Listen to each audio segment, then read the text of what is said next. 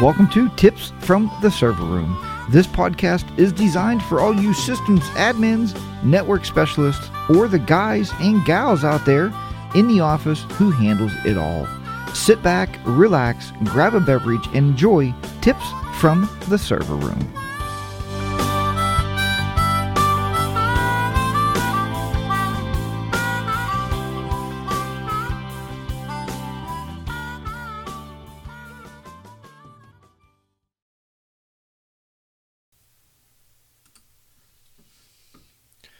Hey everybody, welcome back once again to Tips from the Server Room.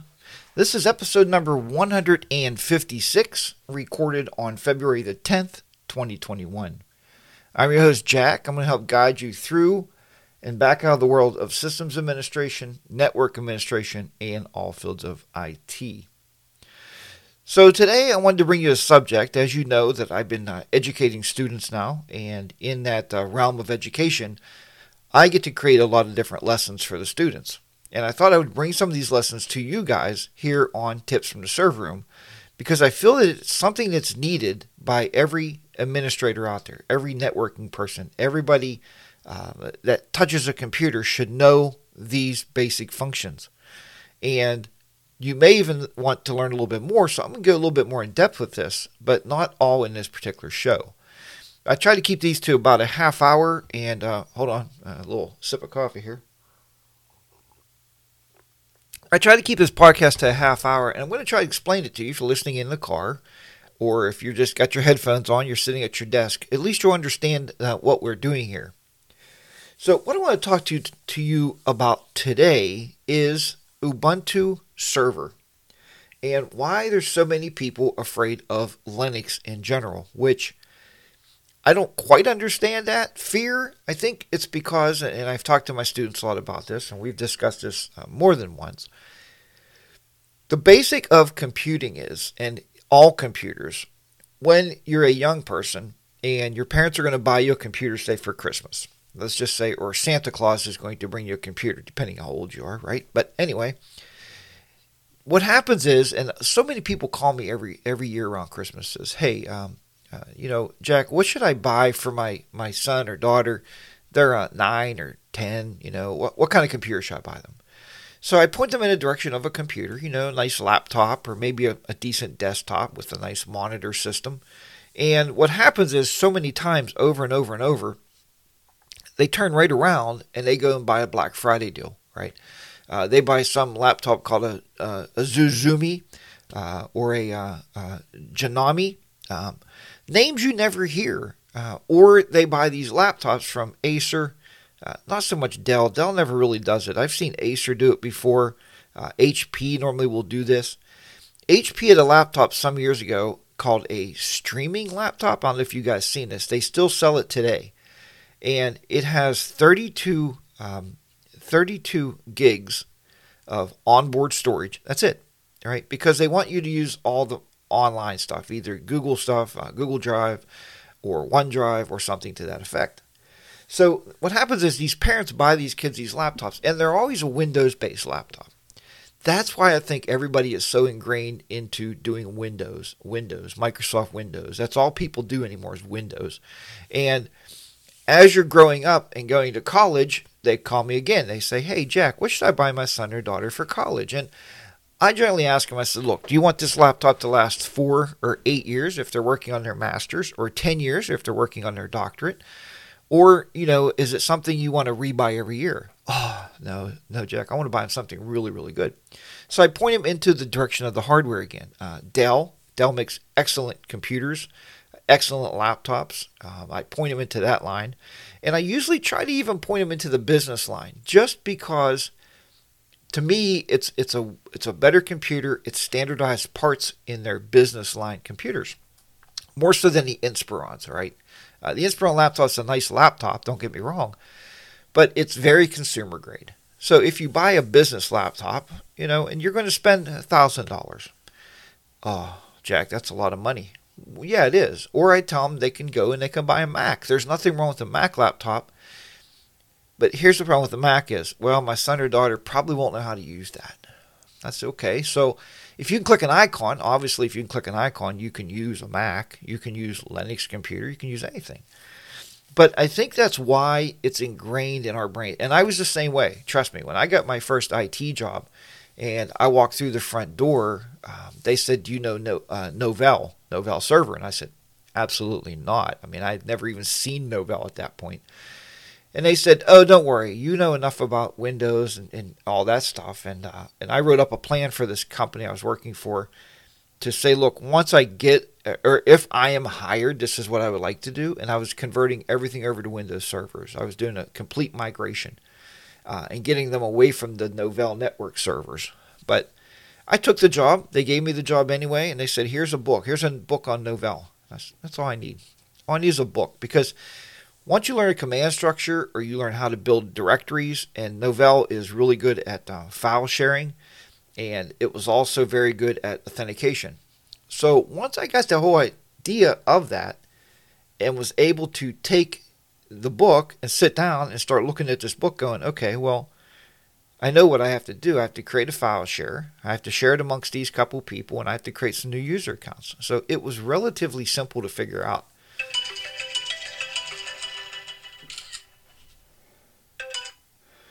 And also with that, sorry about the phone there, also with that is what tends to happen more or not with a lot of people don't understand that Microsoft actually bought their Active Directory technology from Novell Networks. They licensed it.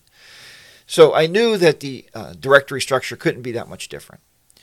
So I went on and I did that job. But what I'm saying today is the reason we're so ingrained in Windows is because maybe that's all you've seen. You have to get outside of that comfort zone, outside of that normal realm, and you have to be able to put yourself into some of these other fields. Teaching my students Linux, and they had some of this a few years ago, because remember now I got advanced students, so I got third and fourth year students. So they've been in the program for 2 years to do basic computer and basic structures, and they've seen Linux, they've installed Linux desktop, but they never really worked with Linux. And that's the core we're doing now. We're working with Linux and understanding it, and getting very comfortable with Linux in general. So what I wanted to talk to you first about was, obviously, let's go to the desktop here. We'll see here that I have a Linux server running for you on the podcast. If you want to see this, if you go to my YouTube channel, 42 Technoman, the number 4, the number 2, Technoman, you will actually see the desktop that I'm working on. But if not, I'll talk you through this the best I can. So I am running this on a virtual machine for all transparency purposes. It is a virtual machine running because I wanted to build a new Ubuntu server. This is 20.10, and I didn't want it to have anything on it. I have servers running right now that have stuff on those. So I wanted to be able to build this server so we can build it out, and we'll build it out together over a course of videos. So what we're going to do today, first of all, here at the command prompt, and this is all you get on Ubuntu server, and this freaks people out, right? Just like loading Windows Server, if you load up Windows Server 2019 Core Edition, that's all you get is the command prompt, and it messes with people's heads. They're like, well, I can't run this because I can't click on things. But once you learn some basic commands, it's so easy, and it's relatively simple to get through it. And I tell my kids, if you program anything like routers and switches, the Cisco equipment also has a CLI, command line interface. I teach my students all command line interface. I don't teach them point and click, because I figure if they get into a situation they have to use point and click, they'll know the understanding of the command line interface and know the commands in their heads. I do the same thing with Ubuntu Server. Obviously, you can load server with a desktop environment. But to me, that's a lot more overhead, and it's a lot more cloudiness of your server, where you don't have to have anything running but a command prompt. So I think that's just wonderful, right? If we go out of this command prompt, let's see here. Yep, let me click in there first, and there we go. So if you walk up to your servers, this is all you see is a login prompt. And most people walk in your server room, they won't even know what to do with this. But we're going to log into this. All right, so we logged into it. Right on the front page, as soon as I log in, it tells me the total system load is nothing, 0. Usage of, and I got a 30 gig drive running. Obviously, it's a virtual drive. 15.3 that's being used right now. Memory usage is 15%. Swap usage is 0. Okay. Users logged in right now is none. Processes running is 125 processes running. And it gives me the IP address, which is an internal address. It also tells me 9 updates can be installed immediately. All right. And it tells you how to run the updates. Update list upgradable. Okay. You can run apt list upgradable. So it gives you a lot of information as soon as you log into your Ubuntu server. But what we're going to do first is we're just going to use one simple command here, and it's clear. C-L-E-A-R, clear. That will clear the screen. Get all that off of there and just get to a command prompt so we can work very cleanly on our Ubuntu server. Again, if you're scared of Linux, just stick around. Don't say, oh, this is a Linux podcast. Stupid, I got to go. Stick around because I'm going to get you more interested in it. I am. I think that's the big thing. I'm going to push it and get you more interested in running a Linux server. I think I told you a few shows ago, maybe even 10 shows ago by now, but I worked for a marketing research firm. I got hired in, and when I got hired, the first thing I do is I want to go and I want to start digging around, right, to find out all your servers and computers and find out everything you have, get a full inventory. I call that my discovery phase. And I'll do that within the first week of getting hired at a new company, depending on how much equipment they have, obviously. But just to get familiar with their IP structures, their networking, if they have any VLANs running, what servers they have running. When I walked in, I didn't realize they had 6 CentOS, which is CentOS, which is Linux, servers running. And 3 of those were running on AWS, on a cloud-based server. So now I had to manage something that I've never used CentOS or CentOS, however you want to say it, but I have ran Linux computers, which it's just a little different. Like on the installs, you use yum instead of apt-get, so it's just a little different. But overall, I was able to manage those servers, and I did have to do some reading. It wasn't I just walked in and started typing commands and I knew exactly what to do because it was a different operating system.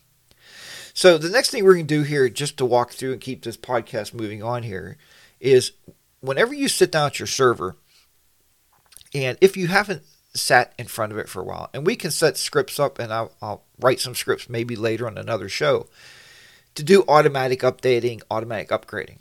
But right now, we're just going to update the packages on our system. So to do that, type in sudo, or sudo, S-U-D-O, apt, space, update. Okay, and hit enter. Put your super secret password in and hit enter. And what that's doing, it's pulling any package out there. You can see like Groove, backports, whatever packages might be out there, it's pulling down. So anything that you might have out there that you have to pull down. All right. The next thing it says to do is run app list upgradable to see them. Okay, so if you want to see those 82 packages that can be upgraded, you can run that. You can actually see the packages. To see that, let's just see what it looks like here. It says app list space dash dash upgradable. Enter. So these are the packages that just pulled down to upgrade. Okay, this is everything in here. Python 3. You see some a sudo, actually. You see that in there. Systemd for time. tar for zipping and unzipping. So yeah, it shows you them all in there, what's going to update or upgrade. So the next thing you got to type in is sudo space apt space upgrade. Hit enter. It's going to say, do you want to continue? Yes or no? Well, yes, we do. Hit enter. What that's doing, it's upgrading now. So update pulls down the updated packages and what you might need on your system. Upgrade will upgrade those packages that's on your system. So that's the 2 commands you need to remember to update your Linux system.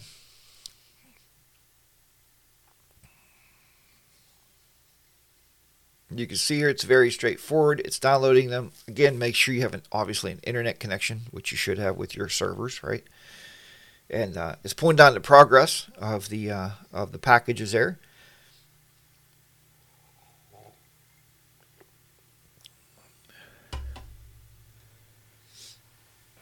So again, don't be afraid. And the best way to learn Linux Server is to load up some virtual machines in your house. In class we use Oracle's VirtualBox for the students. It's free, works very well.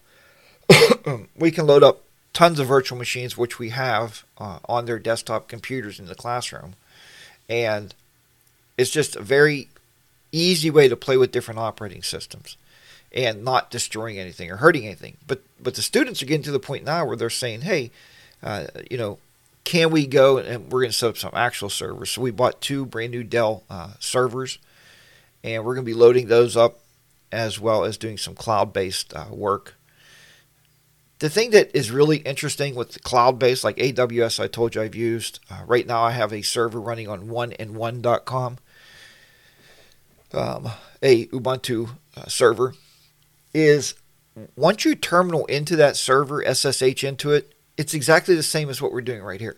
So what you are learning in a virtual machine is the same thing you're going to be doing in a production machine. And you'll be able to do all this very easily because you practiced. It's just repetition and practice. Sometimes my students will laugh because I'll type a command, it'll be the wrong command, or something would happen, and they'll laugh, and I'll say, look, you don't always get it right. You could type a command wrong, and something can go crazy, right? But for the most part, we're really good. I have them take a lot of notes. I would suggest for you to notate these commands as you're doing these commands, and keep that notebook with you, or I use Evernote. I've been using Evernote since it was created, which was a long time ago. You can use OneNote, or on Google you can use something called Google Keep. But keep those notes somewhere, because those commands, you're going to use them again and again and again. You're always going to use those commands. So it's something that you want to make sure that you're constantly working on. For some reason my audio stopped over here. What is going on? Let's see what's going on over here. Well, that's not good. I guess I'll have to pull it from my video for the podcast. All right, so we have everything updated. Everything is completely upgraded now, and everything is ready to run. So now what we're going to type here is clear again, just to clear our screen, just to make it like I always think of this as just an empty workspace. I want it to be clean. I want to show you one command that's going to help you over the years. Okay, the one command is called top, T-O-P. Hit enter. All right, this is top. So top shows you all of your running processes, and it puts them in a nice order. It shows you what user is running them, the priority that's prioritizing them, how much memory it's using per each process, and the time it's running and the command that's running. Okay.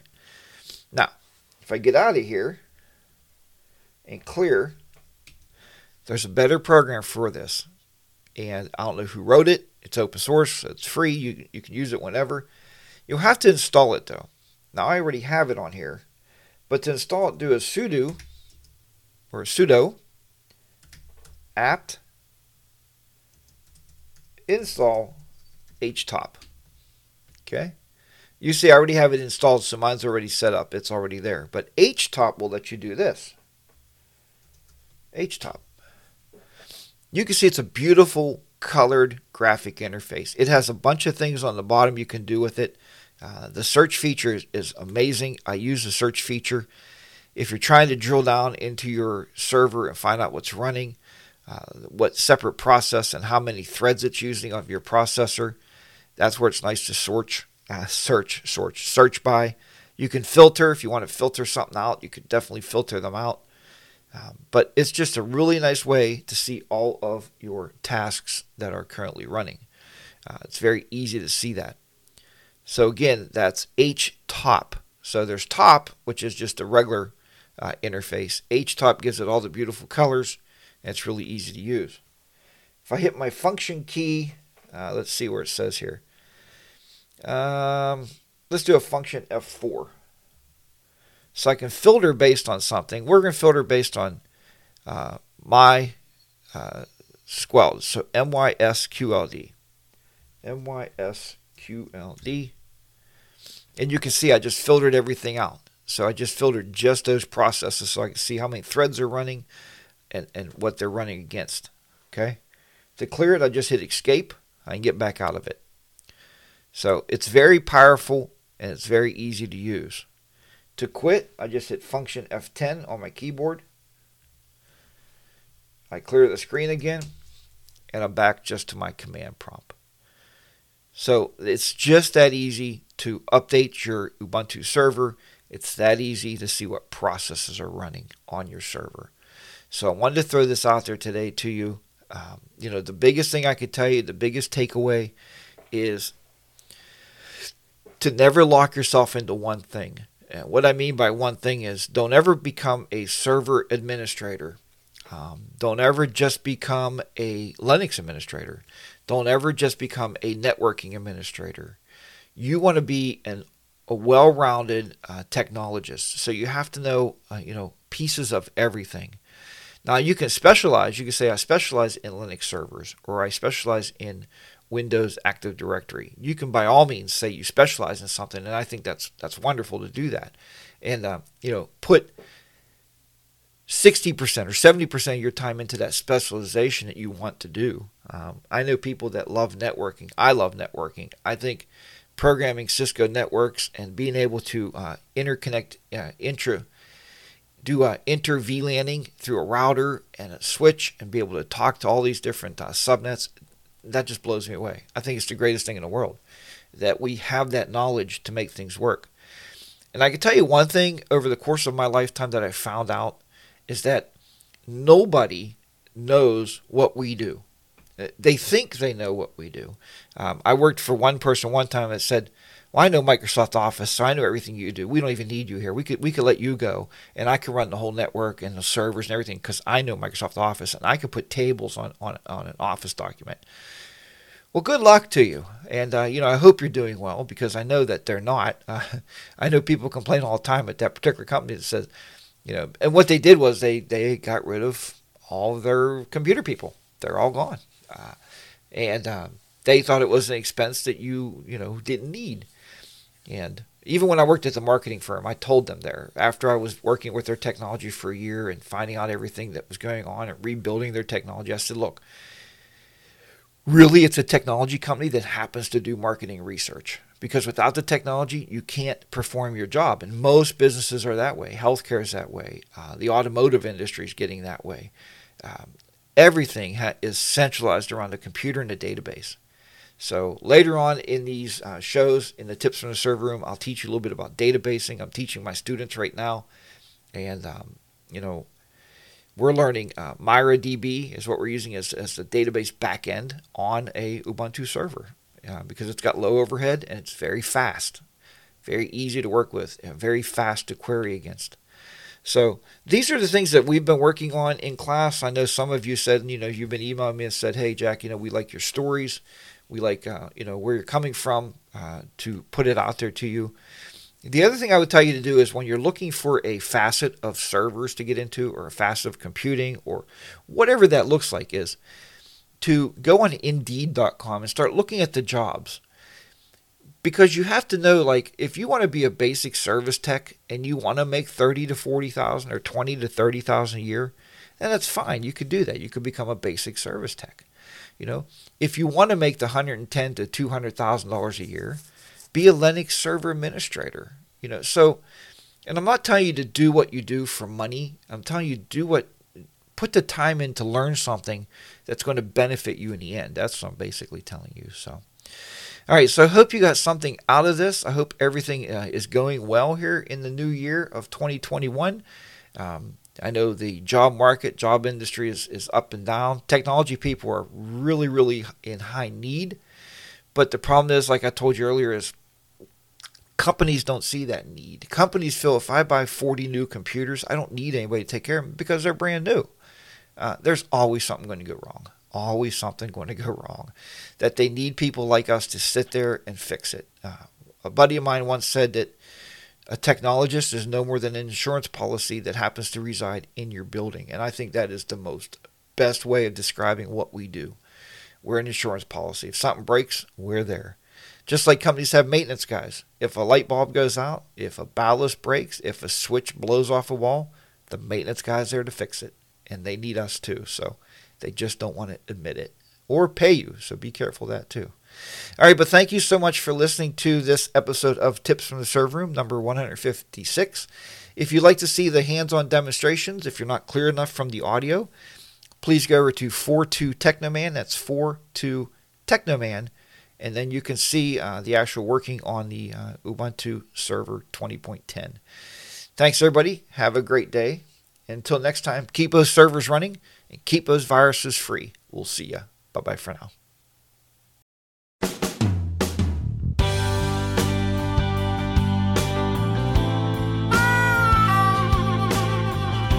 You just listened to Tips from the Server Room with your host, Jack.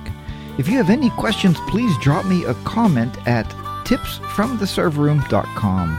Thanks again for tuning in and downloading the shows. Now sit back, relax, and listen to the remainder of the music. We'll see you next week on Tips from the Server Room. So long.